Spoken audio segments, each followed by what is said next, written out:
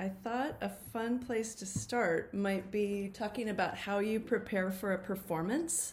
I was thinking about the irony of interviewing my dance teacher, who is an expert performer, and the tables are kind of turned because you might feel like I do when I perform, where I feel like I have this plastered smile on my face and I'm trying to relax into the performance. So tell me a little bit about how you prepare for a performance and then apply that. Well, it's hard to apply because I practice a lot. Practice. Yeah. And then, think that once I arrive at the performance, I've worked on my material enough that despite the nerves, something approaching what I had intended will come out. Mm-hmm. That's the whole idea behind martial arts training. You train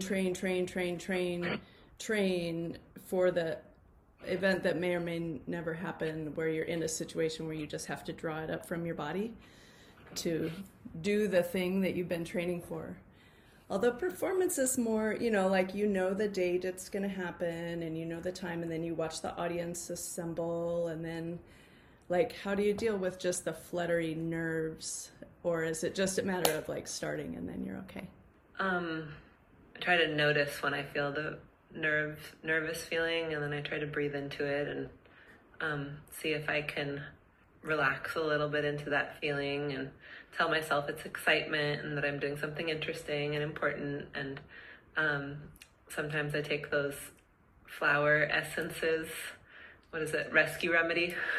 Like essential oils kind of thing? Kind of like, yeah, it's kind of, they're flower essences that are a natural stress relief thing. May or may not work, or a placebo effect, but it's kind of fun to try. I should have taken some of that before this interview. That's good to be. Next time. Next time. And I just find the parallels really interesting about performance, because that's also what we're talking about today is performance. Yeah. Right? While we are doing a kind of performance that's new for both of us, I am no expert at this, but I find that I'm in my 50s and I just have things to say now. And like, I know that not everybody wants to hear it, but that shouldn't prevent me from saying it. Yeah. And sharing messages that I think are important.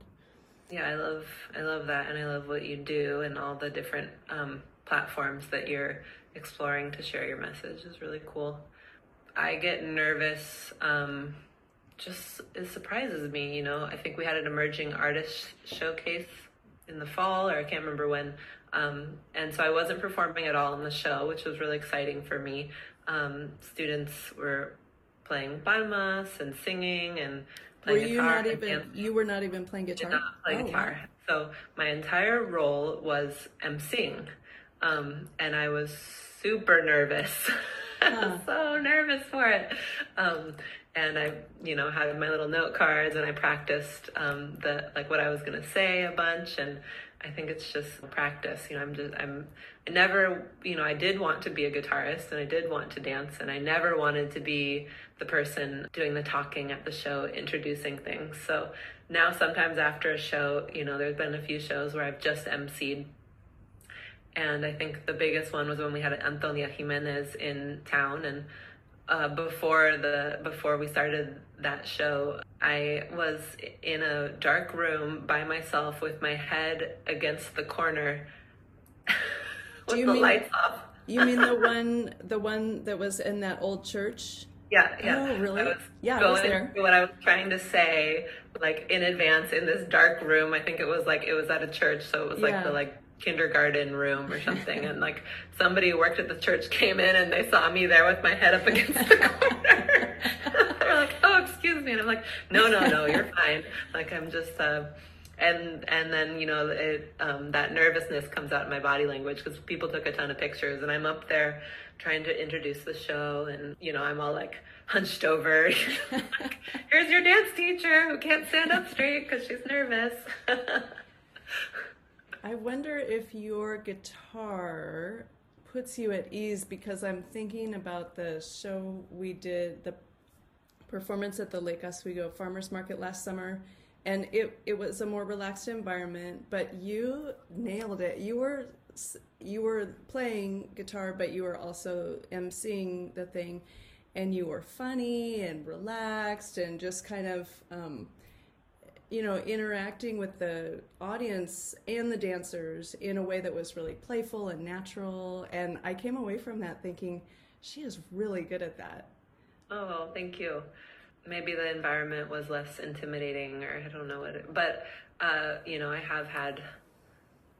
do really think about that. And if it's a really challenging show, I'll tell, the people I'm performing with, I cannot play guitar and MC, because I'll be sitting there playing guitar and I'll be thinking, what do I have to say after this number? Yeah. Right. Sorry, I messed up your falsetto. I was worried about like how I was going to introduce the next number, so it depends on maybe the environment and how comfortable I am with the material. And maybe that wasn't a high risk show at that time. We were really well prepared or something. Yeah, and it was a casual atmosphere. And the Antonia Jimenez show you mentioned earlier, you had said she was kind of your idol, right? She's like this world-renowned person. So I'm sure that, that is different when you're in front of someone who you admire so much. And yeah, she was just in the green room warming up. She didn't hear any of that, so whatever. Oh, okay, yeah. Maybe it was the weight of conveying her, accomplishments or, her gravitas.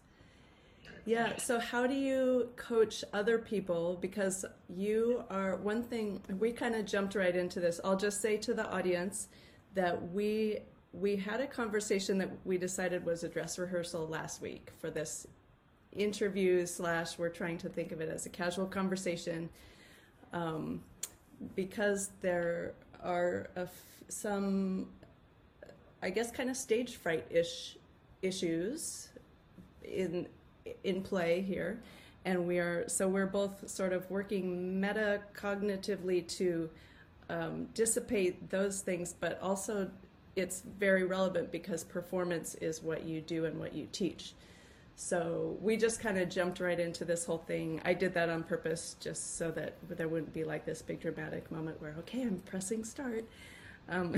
Because I'm in the unusual situation of trying to put my teacher at ease and just, have a conversation between friends, because that's the kind that I like to listen to when I'm listening to interviews and podcasts. But performance is a really interesting thing to talk about because so many people have performance anxiety. I heard some study once that public speaking in the United States is like people's number one fear, overwhelmingly. It's the thing that just makes people crazy. And I used to be super shy, like painfully shy. I just didn't want people to see me. I'm kind of going into that in a book I'm working on, and I don't know all the psychological implications of it, but I didn't want my family singing happy birthday to me. Like, it wasn't even how well I knew them. I didn't want to do, I started a oral report in ninth grade. Like, I was at a junior high. It wasn't in a high school, but I was ninth grade is high school. And I started my oral report in front of the English class or whatever by saying, "You don't need to listen to me," which I was really hoping they wouldn't. But of course it had the opposite effect of now every eye and ear in the whole classroom was just riveted. And I was like, oh. So I come into this with not being a natural ham and performer, but being someone who is very shy, as a kid. And now, like I said at the beginning, I have things to say and I'm a lot less shy about putting myself out there, but it's been a long, long road for me personally. And something I find really fascinating, and it has to do with feminism and, women and just the voice and whose voices are held up as right and good and whose are shushed to the side. So all that is to say, I think this topic of performance is super relevant for so many different ways. So my original question to you back a few minutes ago before my soliloquy was, how do you train beginners for performance? Because one thing I like about you, just to say one more thing before I let you talk, is that I love your classes for many reasons, but one is your attitude of getting people performing quickly, not waiting until everything's perfect and you're an expert, just getting beginners up on stage performing. So talk about how you prepare other people for that. Good question, Pam. I think in performance, in sharing dance and music, one thing that I find very important is just a really deep understanding of what it is you're going to share. Because when you do get the stage fright, which honestly, hopefully everyone does, if you're not scared at all, it means it's not important or you don't care enough about it, kind of a thing. But you get these big blank moments. You'll be up there on stage and suddenly you forget the entire choreography or you blank out for a moment. It's just interesting things that the brain does.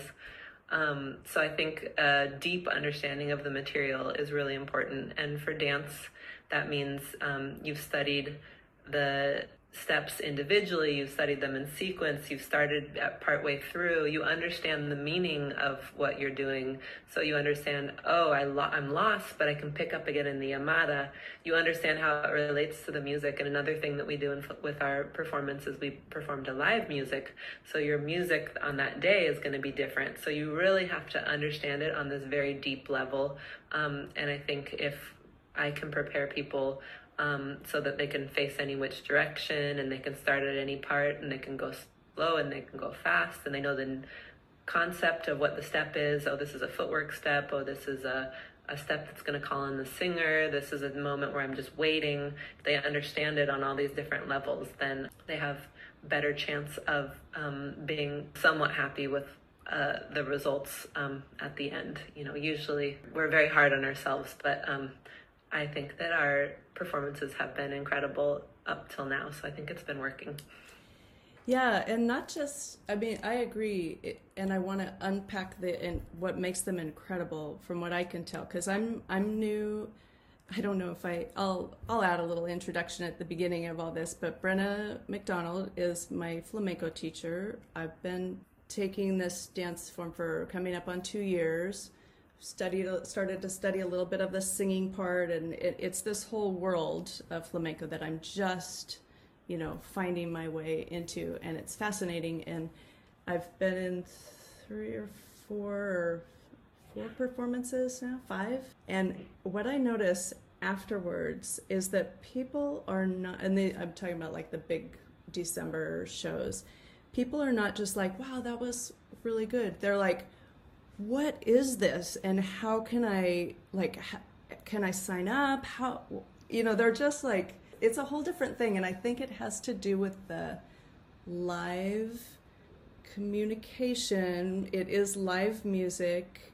There are musicians, there are singers, and there are dancers, and they're all doing it at the same time. Like nothing is pre-recorded.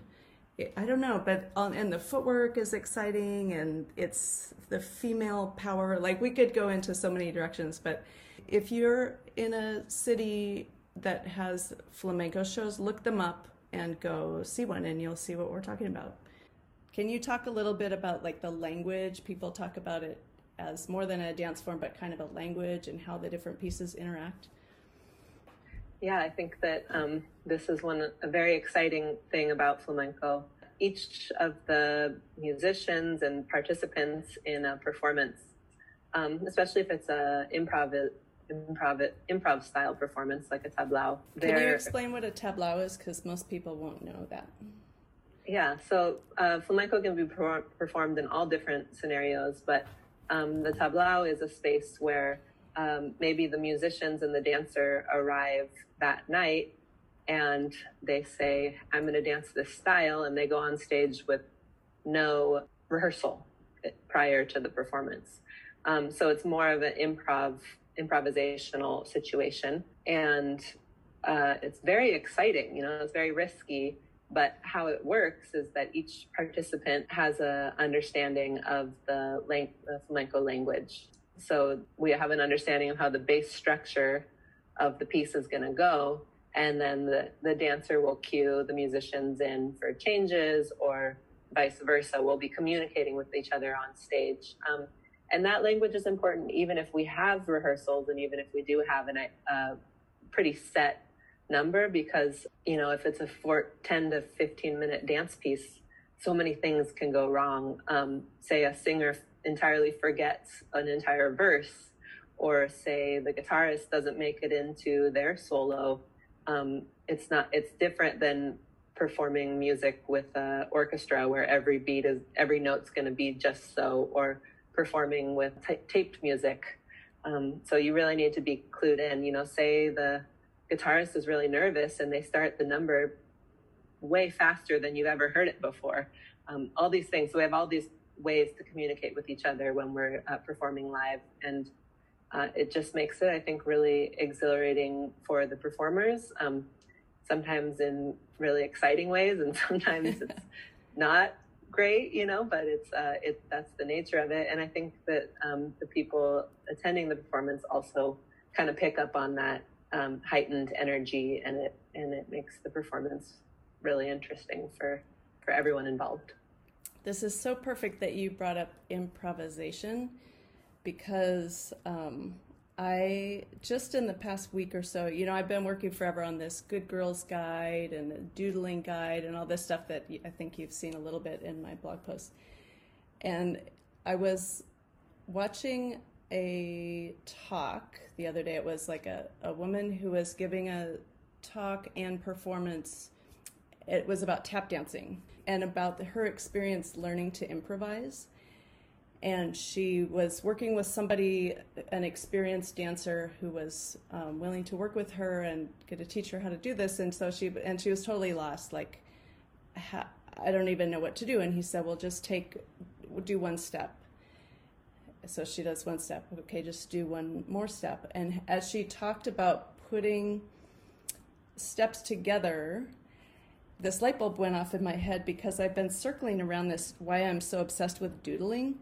But what I've realized just in the past week or two is, as a good girl, as a recovering good girl, striver, rule follower, I can do any assignment and copy things. Like, I'm good at copying you in class. I think I'm pretty good at picking up your moves, and it doesn't take me all that long. And, you know, I've been really good at copying and following instructions my whole life. And the place where I've struggled, or it feels like it takes me a long time, is to get to the improvisation part.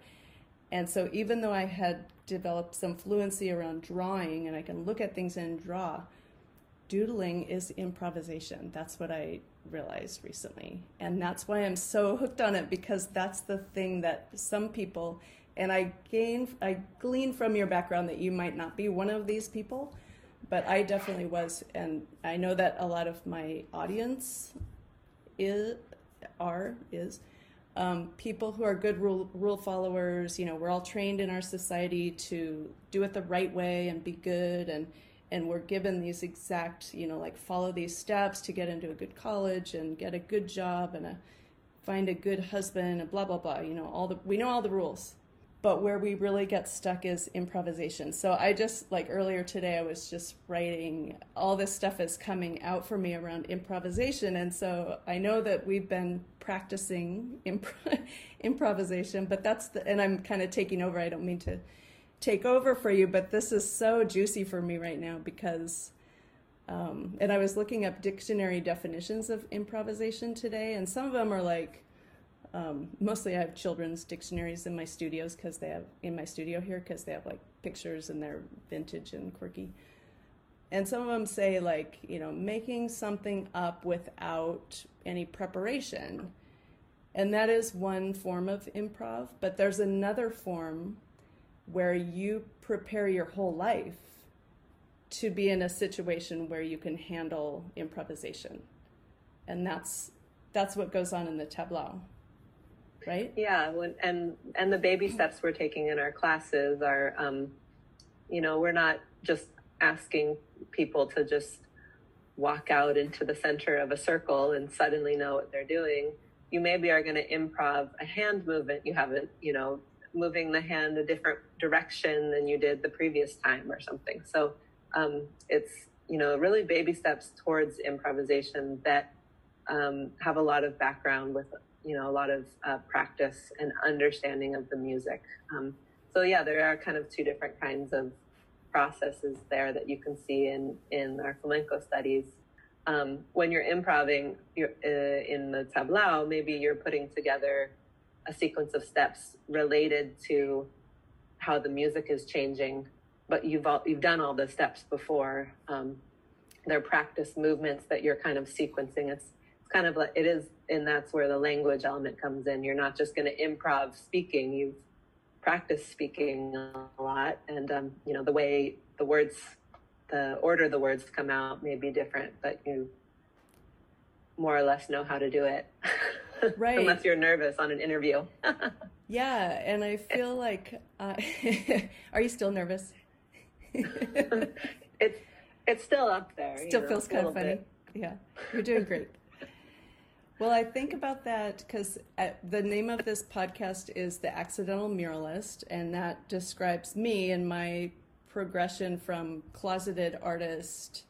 Like, I never sought out I didn't even know, I was not aware of the world of murals. I never paid any attention to them until I started being asked to create them. And I've told that story in other places. I won't tell it here. I think I said a lot about it in episode 1. But what I feel like my strength is now, I did a project this year in San Luis Obispo, California, a couple months ago. And the skill that I bring to it is the improvisation piece. I'm kind of like you at a show where you're the glue. This is how I see you. You're the glue that's holding the entire thing together because you're in charge of the timing, right? Of not only how fast the music for each piece goes, but what the spacing is between pieces. And, you're like the conductor, right? And that's what I am when I'm working with, there were something like 500 people involved in that project over the course of a week, every class in the school and parents and teachers, and I'm the conductor who knows how each of the pieces fit together, and so I can take it and do it. But that's only because I've done like 70 projects like that before. And so I'm fascinated with this improvisation thing because I think that's the skill people need in life. I'm just going to go straight there. Especially if you're super trained like I was to do all the right things and act in the right way that is good and kind and I won't say proper because that wasn't really what I was going for, but just like good, just being good, like being nice to people and doing things that are useful and productive. And I think a lot of people can relate to that. And there's a lot of good there, but there's a lot of stuckness there when it gets you to a place that you didn't intend, where suddenly your life feels like it's somebody else's life and you're just sort of a spectator and have this feeling like, I don't think this is what it was supposed to be like. Or in my case, it was, I knew marriage was hard, but really, like this? Is this what it's like for everybody?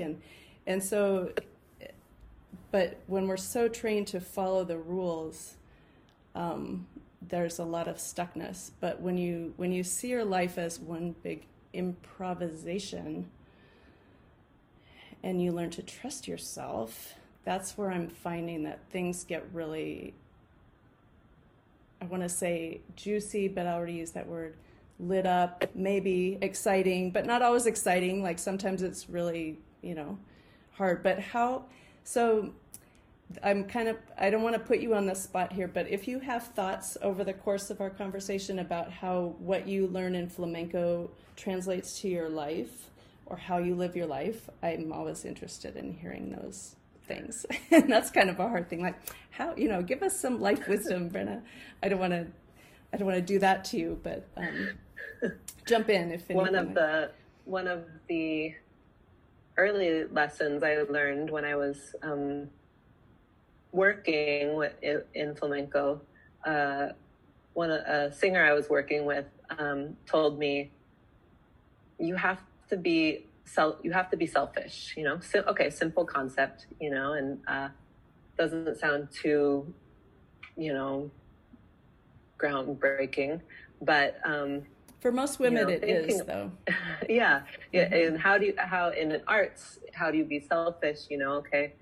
I realized as I was deciding about what projects I was taking on, whether it be a class I was teaching or a performance or any project that I could do under the umbrella that eventually became Espacio Flamenco, I had to decide first if that project was going to be valuable to me personally.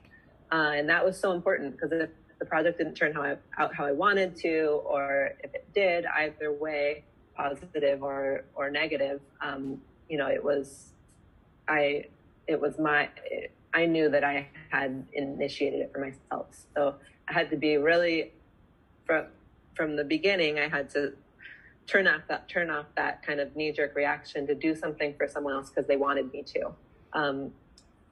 That didn't really seem to be a good path in art. You don't want to just perform in a show because somebody else wants you to, because performing in a show is so much work. It's so intense.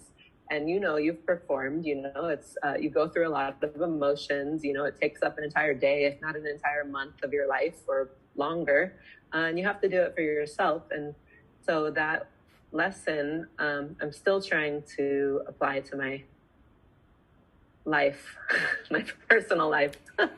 There's an example of an answer to that question. Yeah, no, that's perfect. And it's an ongoing thing. I think that's important for everyone to know.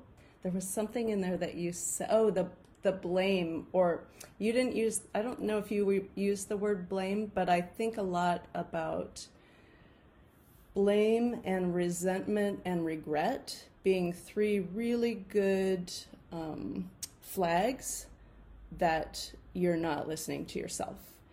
And I love that you brought up selfishness as a path, because that's another thing that we're trained, especially women, to be selfless. Like, don't even get me started on that horrible word, which, it's like as invisible and small and, like disappearing as you could be. That's sort of the height of womanhood in some definitions. So being selfish, like put yourself first. And I want to piggyback on that just to drive this point home. If anyone out there is still wondering, like, selfish, that doesn't seem like a good path. I've told you this story, Brenna.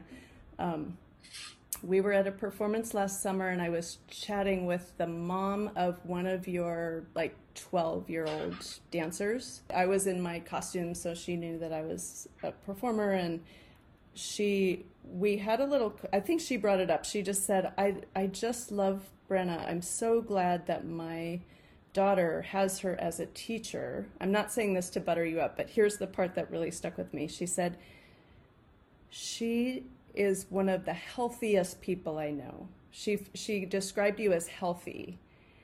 And I want to put that right together with selfish, because I think that those two things, even though in our minds we usually completely disjoint them from each other, or distance them from each other, but when you put yourself first and you make decisions based on what works for you, it is a healthy way to move through the world, and you're impacting all the people around you by showing other people how to do it. So amen to that. And when she said that, I thought that's a perfect way to describe Brenna. Okay, pardon my choppy editing skills, dear listener, but right now we're going to jump ahead to hear how Brenna got started in flamenco and how Espacio Flamenco organically grew. Okay, well, I got into flamenco when I was about 12 or 13 years old. My sister invited me to join her either at a performance or at a dance class. Neither of us can remember which happened first. I was in Eugene, Oregon, and there's a family of flamenco artists there, and my sister had started hanging out with one of the kids in the family, and I remember that I was just hooked instantly, and I had already started playing guitar at that time, but was kind of, exploring different genres and, hadn't really felt satisfied with the genres I had been exploring. And, when I found out about flamenco guitar, it was over. I was like, that's it. That's what I want to do. And I found the dancing to be really intriguing as well. And I think I really liked the interaction between the music and dance. I liked the intensity and passion of the sounds of the music and the intricacy of the guitar work, and with the dance, the full body experience. And I loved the footwork, and I just, the whole world drew me in. It was mysterious, and that was a long time ago, and the internet wasn't really a resource, and it was like, what is this? Yeah, and for people listening who have heard of flamenco but can't really picture what it is, you would describe it better, but I'll describe it more from a beginner, someone who's more recently encountered it. You wear shoes that have like little teeny nails, so it's percussive with the feet, and your feet can do, flashy, fancy percussive things, kind of like tap dancing. And then it's very flowy and flowery, and usually the females have big full skirts and flowers in their hair, and the hands are very flowery. I'm making little flowery gestures with my hands right now. And it's very feminine and yet very fierce, and it just moves around into all these emotional ranges, and that's part of what got me. And the singers who are so soulful, and just like they're just pouring their whole heart out. So yeah, there's just something that when people see it or when you experience it, you're like, whoa, this is something different. So okay, so you're hooked, you're now maybe a teenager, you're taking guitar, you're taking dance, and then what? And then, the rest of my life happened. So how old are you now? You don't mind telling us, do you? I'm 36. Okay, so that was, more than 20 years ago. Yeah, people are always like, how long have you been playing guitar? I'm like, you really want to know? I'm going to have to do some math here. Yeah, so how did it go from just like you're a teenager, you're really interested in this? Did you think, man, I want to, grow up and have my own dance studio, or doing what you're doing? Flamenco was always part of my life. I was always finding out ways to dance, and trying to learn more about guitar, but also going to school and, going to college and trying to figure out how to make money and all of that. And I definitely never thought, I want to run a dance studio. And I think the farthest thing I ever wanted was to be self-employed. That was like, well, that sounds terrifying.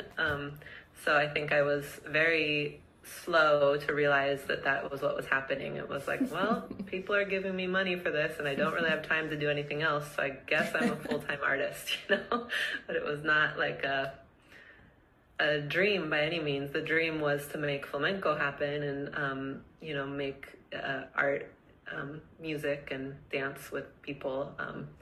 And that has been the thing that I've pursued. And the business thing has been kind of like, Anyone help me figure out how to run a business? This is confusing. Yeah, I named this podcast the Accidental Muralist Podcast because that's the name of a book that I plan to write someday about my own trajectory of wanting to be an artist, but so naturally becoming a school teacher, and like being an artist wasn't a real thing that you could just plan. I was shocked I think I was like 35 or something. Before I had a good friend in Oakland who wanted to be an artist when she was a kid, her family supported that. She grew up, she did, I don't know if she went to a special art high school or anything, but she went to college, she studied art, and then she became an artist. And I remember thinking, like, I didn't even know that was a thing. She was the first person I ever knew who, like, her soul trajectory was in the arts. And I just absorbed this idea when I grew up that it's a hobby, it's not a real thing, or you have to be anointed or very, I don't know. Yeah, it just wasn't a thing. But the accidental piece of it, that's been something I've thought of, like, from a point of curiosity of whether the people who are making a living, making a life as an artist, I think it is accidental a lot of times, in the sense of, like, it's not like you have this goal and then you march in your steps towards it. For me, it's more like you take the first tiny step and then another thing opens in front of you and then you step there and then you take this other step, and then pretty soon, like you said, people are paying you for this thing and you don't have time to do anything else. Yeah, and I think that's important for people to know, because a lot of people who follow my work, they're interested because this path has not been clarified for people, and I try to be very transparent about, first, there's no set number of steps, 7 steps to owning your own art business. Like, that's not a thing, and it shouldn't be, because if it is, be very suspicious of that, because it's so much more organic.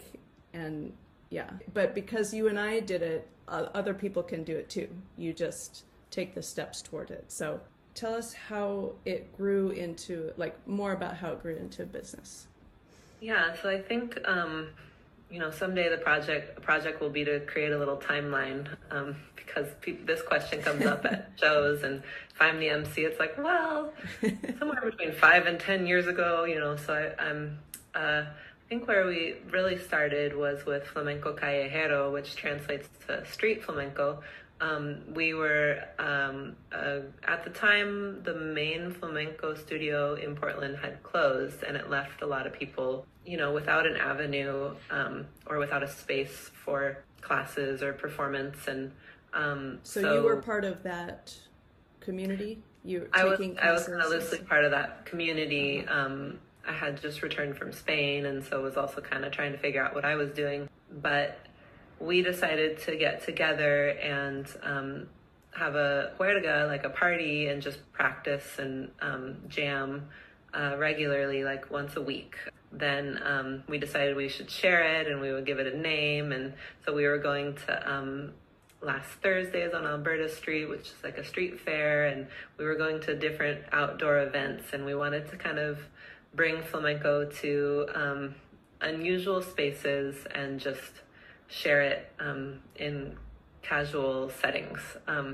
And that was really successful. We met a lot of people that way, and we kind of became more confident as performers by just performing more in strange places. And we kind of got a idea of who wanted to be involved and at what level and what kind of art we wanted to create.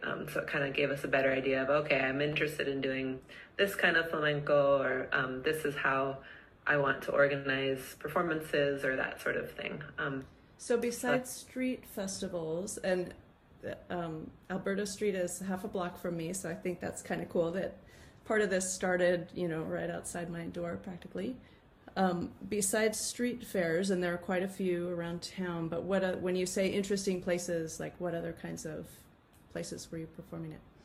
There's a Sunday parkways where everybody rides their bikes around, so we would just kind of plop down in a random part of Sunday parkways, and how cool is that you're riding your bike around the corner and then there's like this flamenco jam going on. I mean, I'm partial to flamenco, so I think it's pretty cool. It is cool. Anyone would think that. And I'd have to, I should go back and find more examples of places. farmers markets and kind of casual busking type of environments.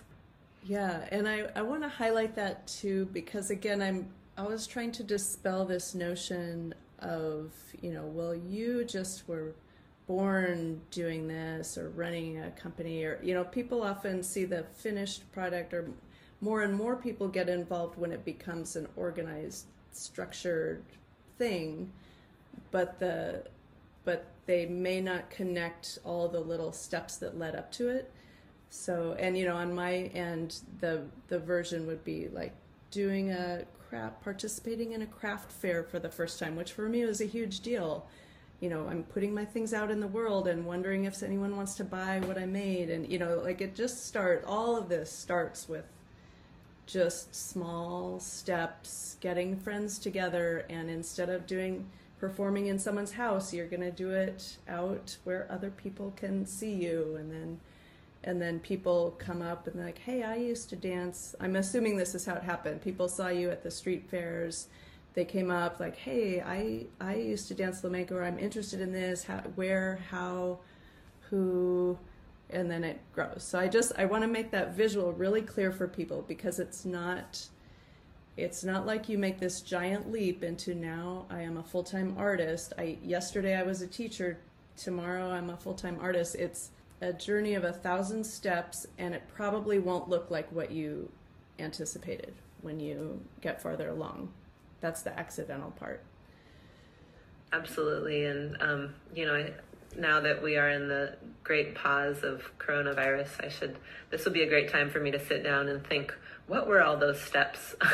Yeah, right. Write your little history. You're asking me, and I'm like, how did this start? Ooh, when was that? What else did I do? I think that there's many parts of the story, and I'm forgetting some things. Well, I've been a lifelong journal, since about 8th grade. Actually, today, a little side note, I was looking for something specific in my old journals, but I didn't find that, but I found all these other, like my 8th grade English journal, and then when I was 2001, however old I was when I had a 2-year-old and a 7-year-old, and what my life looked like then. And anyway, I've been kind of on this memory lane thing, but I've documented a lot because I'm naturally writing all the time. So it helps to put those timelines together. But yeah, are there people from the early days who are still involved in Espacio Flamenco? Yes, absolutely. Espacio is business run by myself and my colleague Lily Last. And from the beginning, Lily was a huge presence organizer for the events. And also when we were starting to think about running a studio and teaching classes, we had both been teaching elsewhere, and then found the studio under the Hawthorne Bridge, and kind of started to organize together to run that studio. And we both always, I think, shared a vision of wanting to put the art form and community first, and wanting to make this collaborative, collective effort, and recognizing that flamenco is about community and about many people. So we were trying to make sure that it was welcoming to everyone who might become interested in becoming a part of it, and that it was, if we were setting up an organization, that it was geared towards it being accessible to people of all ages and beginners. And that has been something that I think we shared, and has been part of the success of what we've been doing with Espacio. Yeah, definitely. As a fairly recent member of the community, it is a very welcoming place. And when I say that, what I mean is, there will be parties now and then, or some event, and everybody gets invited, and not just invited like perfunctory, let's, put everybody on the list, but really we want to just hang out with the people we've known for many years. It's extended in a very genuine way to new people like me. And then at the event, I've been impressed with how people who, I'm going to say old timers, only just because, you know, like I know they're the experienced dancers who've been around a while, will come up and ask, you know, oh, I haven't met you before. You know, it doesn't feel cliquey. And I think that takes intention. I don't think that people naturally want to be cliquey, but it's natural when you're in a group, you know, with a bunch of people, that you're going to gravitate toward the people that you already know. But it feels like in this community there is a concerted effort to reach outside the people you already know and draw in the people who you haven't met and make them feel welcome. And I really appreciate that from my perspective, my vantage point as a newer person. But you know, it just makes it exciting and fun. I think it makes for better art because you know, everyone has something to bring to the table, and we really want to make sure that we have a space where people can come to that table and share their art. And so it's been you know, Lily and I have taken leadership workshops with RAC, and, you know, we really thought about how we can be as leaders and, you know, consult with people through different, you know, situations that we're navigating. And that is very important to us, that we're, you know, creating a space that feels open and welcoming, and you know, for the art's sake, you know, it's cool to be nice, and that's great, but it really makes for better art, I think.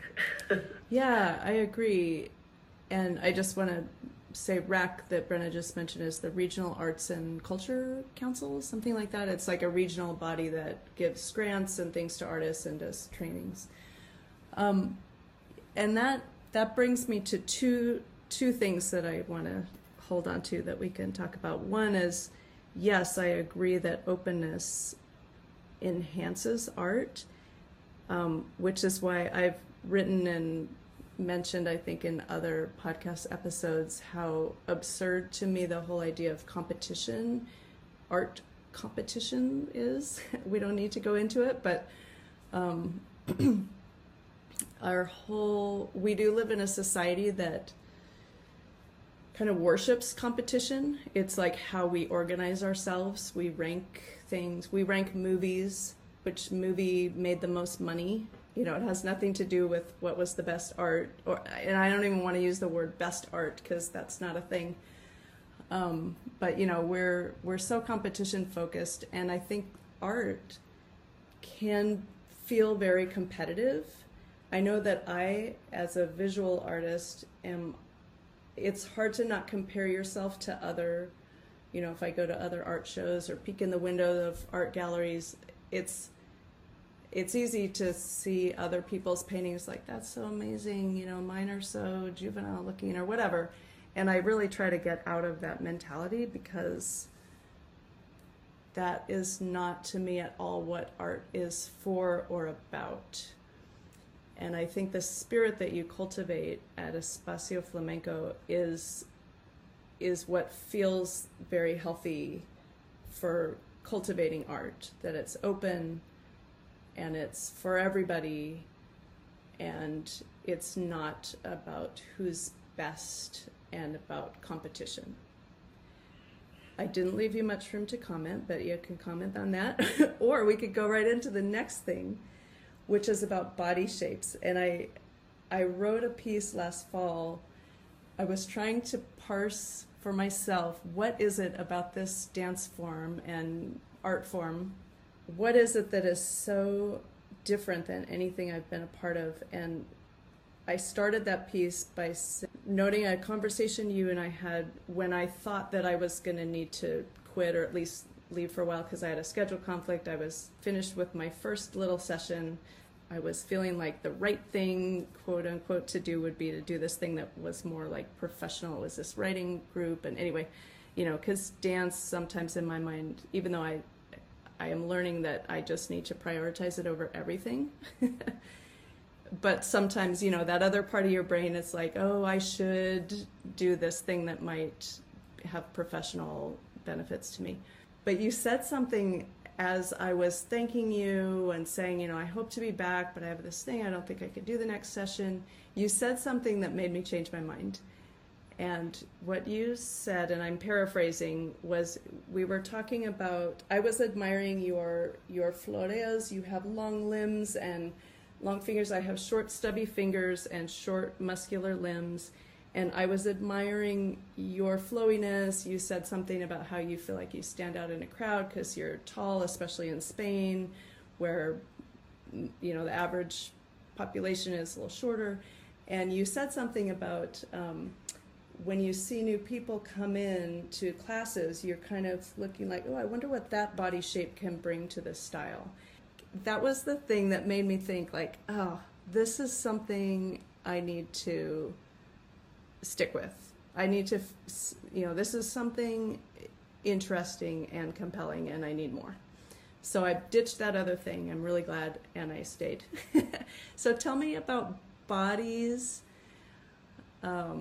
I appreciate as a 54-year-old, that there's a wide age range from little kids who are not in our same classes, but, you know, who are performing up to teenagers who might be in our classes, up to, you know, 60 something. I don't know how old the oldest people in the classes are, but tell me something about flamenco and bodies. Is that a fair question? Yeah, that's a great question. I hope I'm qualified to answer. I think for me, flamenco dance is so exciting because it's asking of the artists to represent, you know, what they can with their body as in its uniqueness. So it's not asking for you to be as flexible as your neighbor, or as tall or as short, or you know, it's not asking you to be thin or fat, or it's asking you to be you and to present that. And that is exciting and it's terrifying. And it's also revolutionary in the United States right now.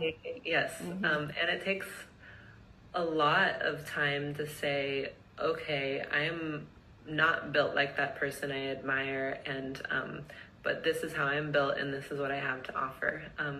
So it is a different sort of art form in that you're following, you can follow a similar technique, but you need to find a technique that ultimately is right for you and for each person. And it's as small as how are you going to move your hands, how are you going to move your elbows and your shoulders and your hips, but it's as big as you know, how do you present on the gender spectrum, and you know, how are you going to present this dance in terms of masculine and feminine.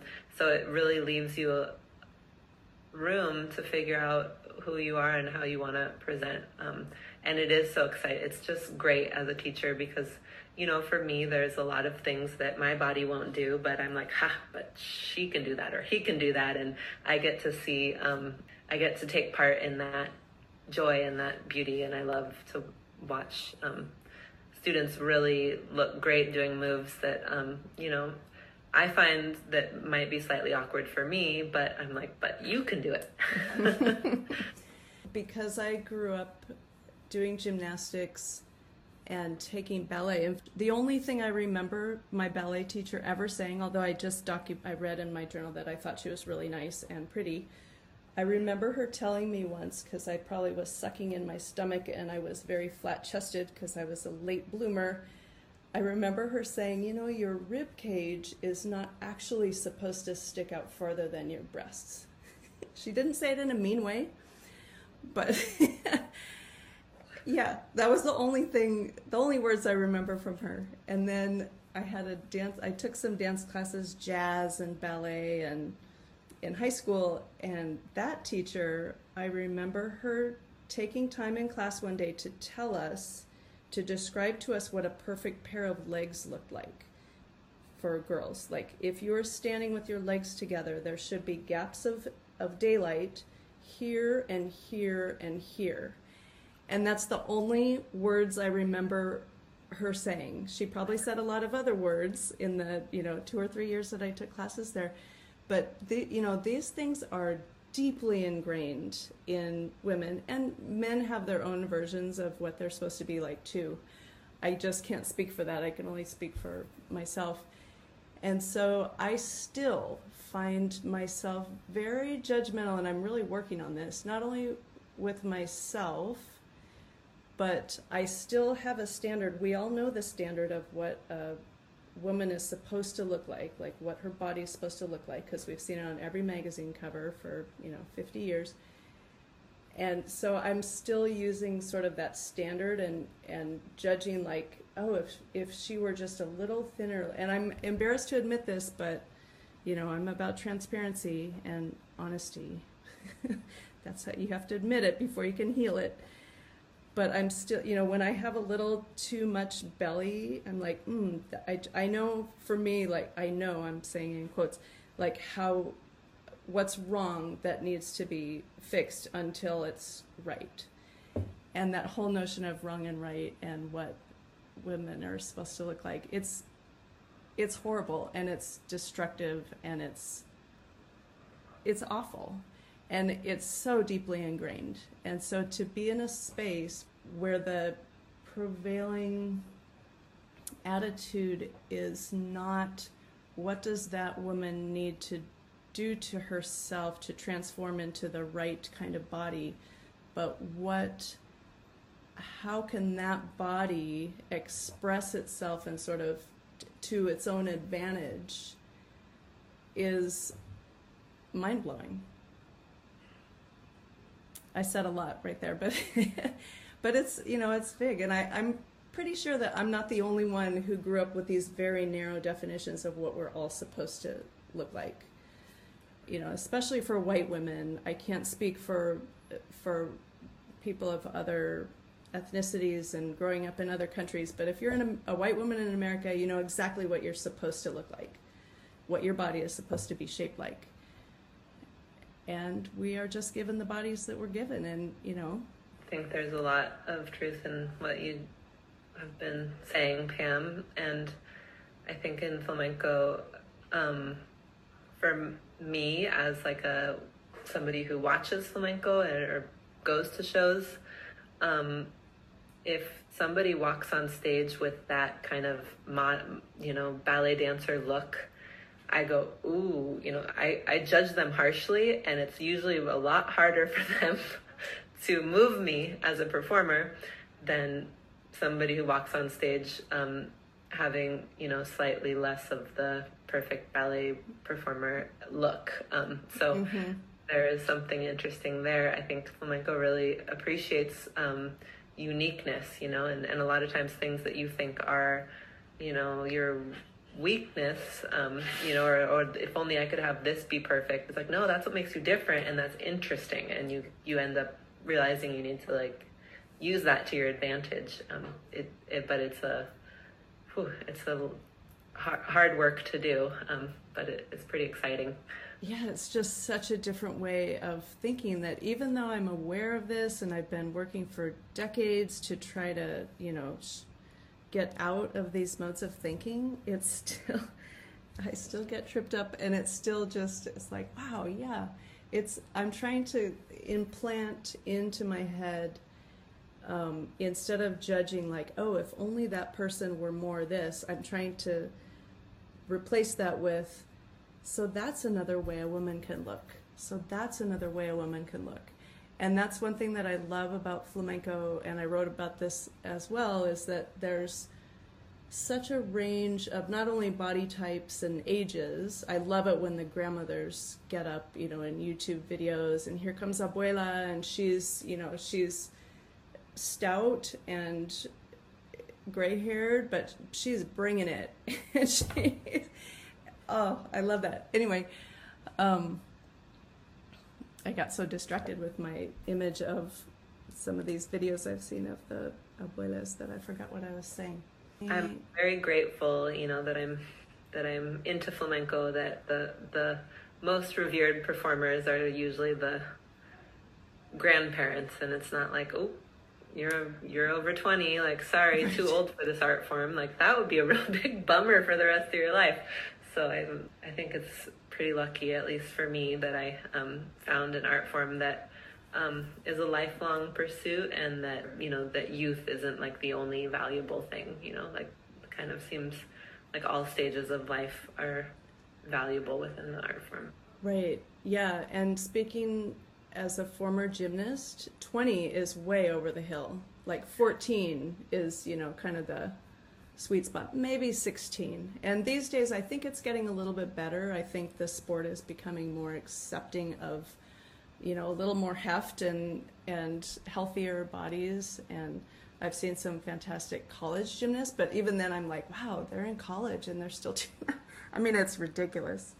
But anyway, the emotion, the one thing I wrote about, and this is something that as a recovering good girl, who knows exactly how to be nice and friendly and polite,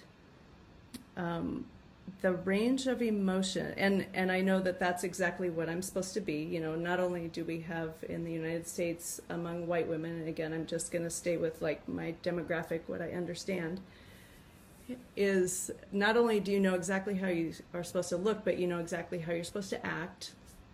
Supposed to, if you're a mom, you're supposed to, you know, sacrifice everything for your kids, put everybody else first, and just be kind of like as invisible and in the background as possible, put everybody else, you know, in the spotlight. I'm only exaggerating a tiny bit when I say all that. I think it's actually pretty true.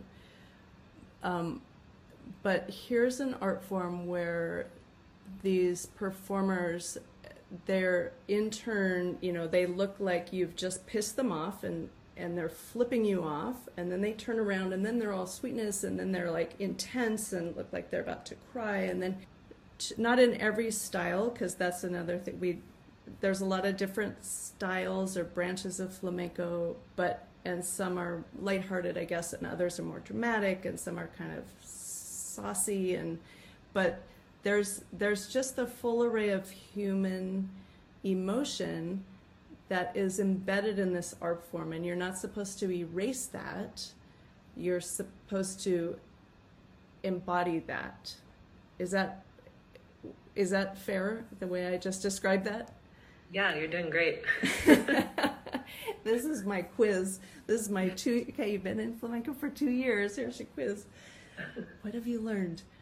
But I just find that fascinating because it's so accepting, and that I want it to be a more active word, not accepting, but like you're supposed to be all of those things. And as human beings, what I try to convey in my writing and art and my mission of my business is we're supposed to be a lot of things. We're not supposed to be happy all the time. I'm so sick of happy being the standard. Like, we're supposed to have a rich, interesting life. It is supposed to sometimes make you really angry, and it's supposed to make you elated, and you know, you're supposed to have all these different ways of being, and people are supposed to have different ways of looking, and there's room for that. And that's one thing that I really love, and I find it to be a struggle because I'm not used to showing all of that, especially like the anger or the fierceness on the outside. I'm used to just keeping, that's why I journal so much, because anytime I'm angry I have to like put it in writing. I didn't learn how to put it out. I just like, my old journals are just full of like everything I was mad about. It's pretty interesting to read them for me. But yeah, so do you have anything to add about that? I know I keep like, you know, going off on the, but it makes me excited to talk about this stuff too. I just find it so fascinating to be learning all this. Yeah, I think that movement is a really powerful form of therapy, or it's like helpful for us as humans to move and process our emotions. And flamenco, with the beautiful music and rich cultural history, the framework that, you know, there's a lot of emotion in that music, makes it a really great tool for, you know, processing emotion, I think. And it's some sort of group catharsis that happens.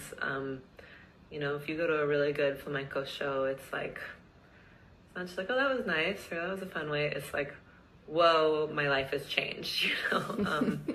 So it's, you know, you're looking for that kind of intense experience, that, you know, whether you're the one moving or you're watching other people process the emotions, I think it can really be a very powerful art form, for everyone participating on all levels.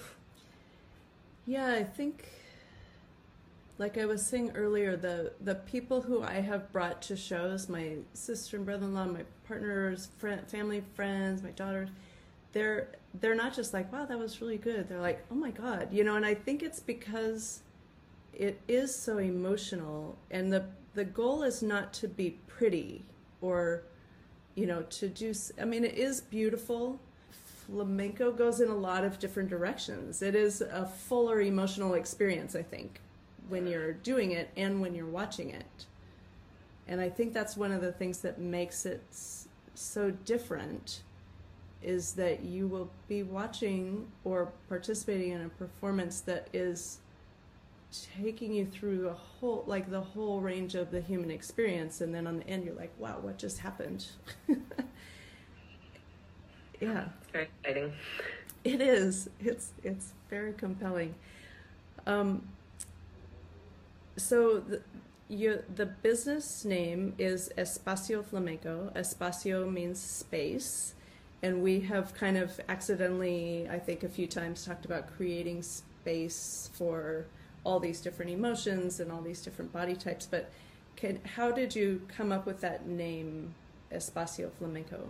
We were kind of struggling to admit that we were really starting a business, you know, and it was, so the whole, you know, start of it was like, is this how we want to organize, and are we sure we want to do this? And we kind of went through many different names, and put off naming anything for years, actually. And then our friend Tanya suggested the name, and we thought it was a great name that, you know, kind of captured what we were trying to do, which is create space for flamenco to be explored and learned and shared, and so we stuck with it. Yeah, so what I understand of Espacio Flamenco, you offer classes, you teach all the beginning classes, Lily teaches some classes, there's other people who teach, and then there's a company those are the professional performers, right? So I didn't really make that into a question. Is that right? Yeah, that's correct. We also set up events, workshops, special events, and we also host, you know, performances too. And that kind of grew out of a project we started called La Peña Flamenca, which we were trying to just create kind of a club of everyone who liked flamenco, and let's all make more shows happen, because it felt like maybe 10 years ago in Portland, there were not very many flamenco performances happening. So we were kind of like, let's do whatever we can to bring people to town and kind of create a framework for making performance easier. There could be more performances, and people could have more opportunity to be exposed to flamenco. So that was another one of the names, and then it all was like, okay, this is mainly Lily and Brenna working on this project, and so it can all just fit. All these kind of different things can fit under Espacio Flamenco. Yeah, and we were talking last time about how you wear so many different hats, especially in a performance, because you're the main guitarist and you also sing. And sometimes when we're lucky, you dance, although sometimes you're too busy being the guitarist. And you've choreographed a lot of what other people are doing on stage. And you're kind of setting the timing of not only each song or each number, but the spacing between them. And you've probably between you and Lily, you've secured the venue, you've done the ticket, there's just like, you have every hat. You're wearing every hat. Yeah, it can be very distracting. Sometimes I'm jealous of my friends who are guitarists and they just show up and play. But it's also rewarding, because it's very much, I'm very involved and invested in the project. But there'll be times on stage where I know that somebody else on stage needs to be doing something like standing up or leaving or sitting down meanwhile I'm playing something complicated on guitar and I'm thinking about how they need to be moving, or so-and-so needs to be singing this, or oh no, the person at the front door needs to be letting that person in. It can be really distracting. And there's funny moments where like I'll try to communicate something like mid-song, but I'm also playing, and it doesn't ever work. And so, sometimes I watch that video, we video our shows, and I'll watch it and I'm like, oh, there I am, like, trying to cue something. And mind your own business. Well, it is all your business. That's the thing. Like it is literally your business, but it also you're like the conductor, but who is also performing, who also did all the arranging, and also, it's a lot. And kind of related to that, talk about the challenge between running a business that is an arts business and your own practice, your own art practice, balancing those things. Yeah, I've struggled a lot. I work well with deadlines. So, I better get this choreography for my class finished because I'm teaching in 1 hour. That works great for me. But, I want to choreograph something for myself to perform at some time in the future. That's going to be a really hard project for me to work on. It's easier and also feels more important, that I secure the venue for next December's holiday show, or deal with something with the business, or deal with something with students or classes. And usually I'm struggling to try to allocate more time to my own practice time and to real free time, like maybe going for a walk or doing something unrelated.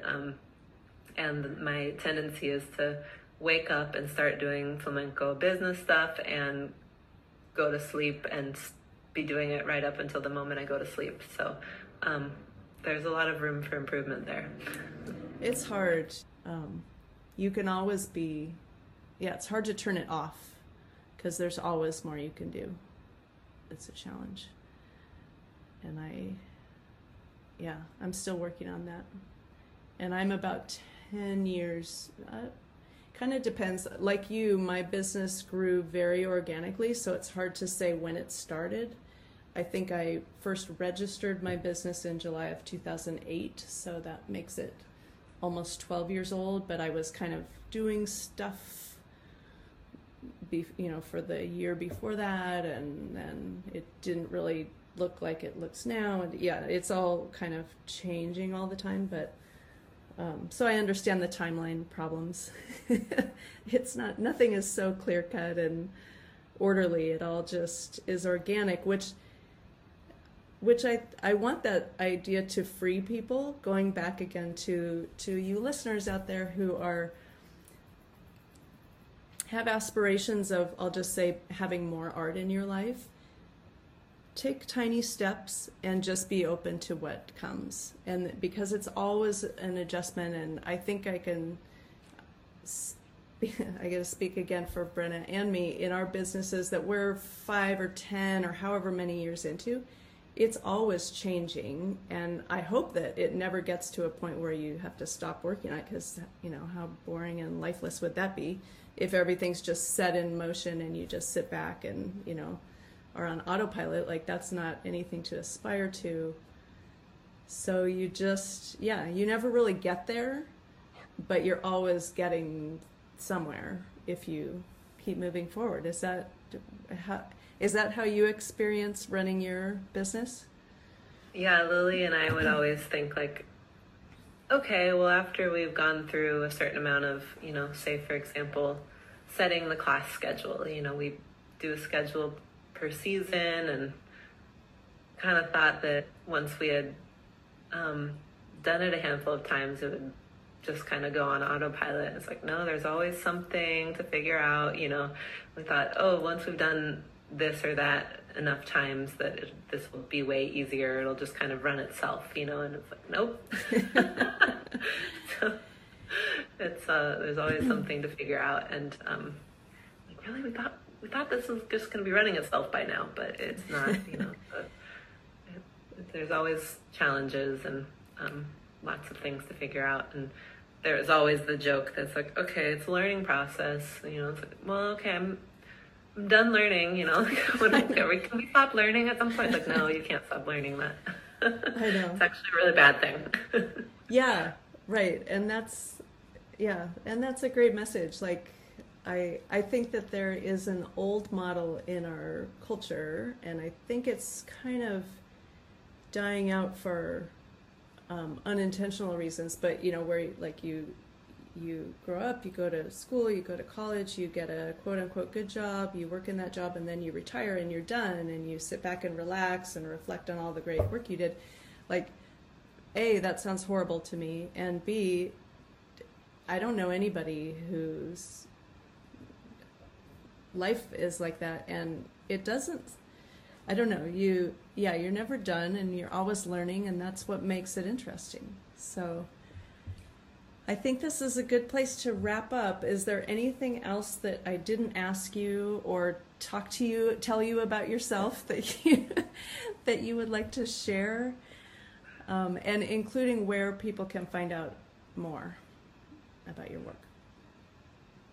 Okay, well, you can find us, Espacio Flamenco. We have a website, espacioflamencopdx.com, and we have a Facebook page and an Instagram. And yeah, we encourage you to check out some flamenco music and dance. It's a really interesting world, and fun art form to explore. And thanks, Pam, for chatting with me about it, and for all the cool work you do with All Hands Art. And good stuff, making more art happen and making art more accessible to people. Yeah, and even though our art forms are different, our businesses are different, I think the mission is very closely aligned, of just bringing more art, getting more people involved, making art.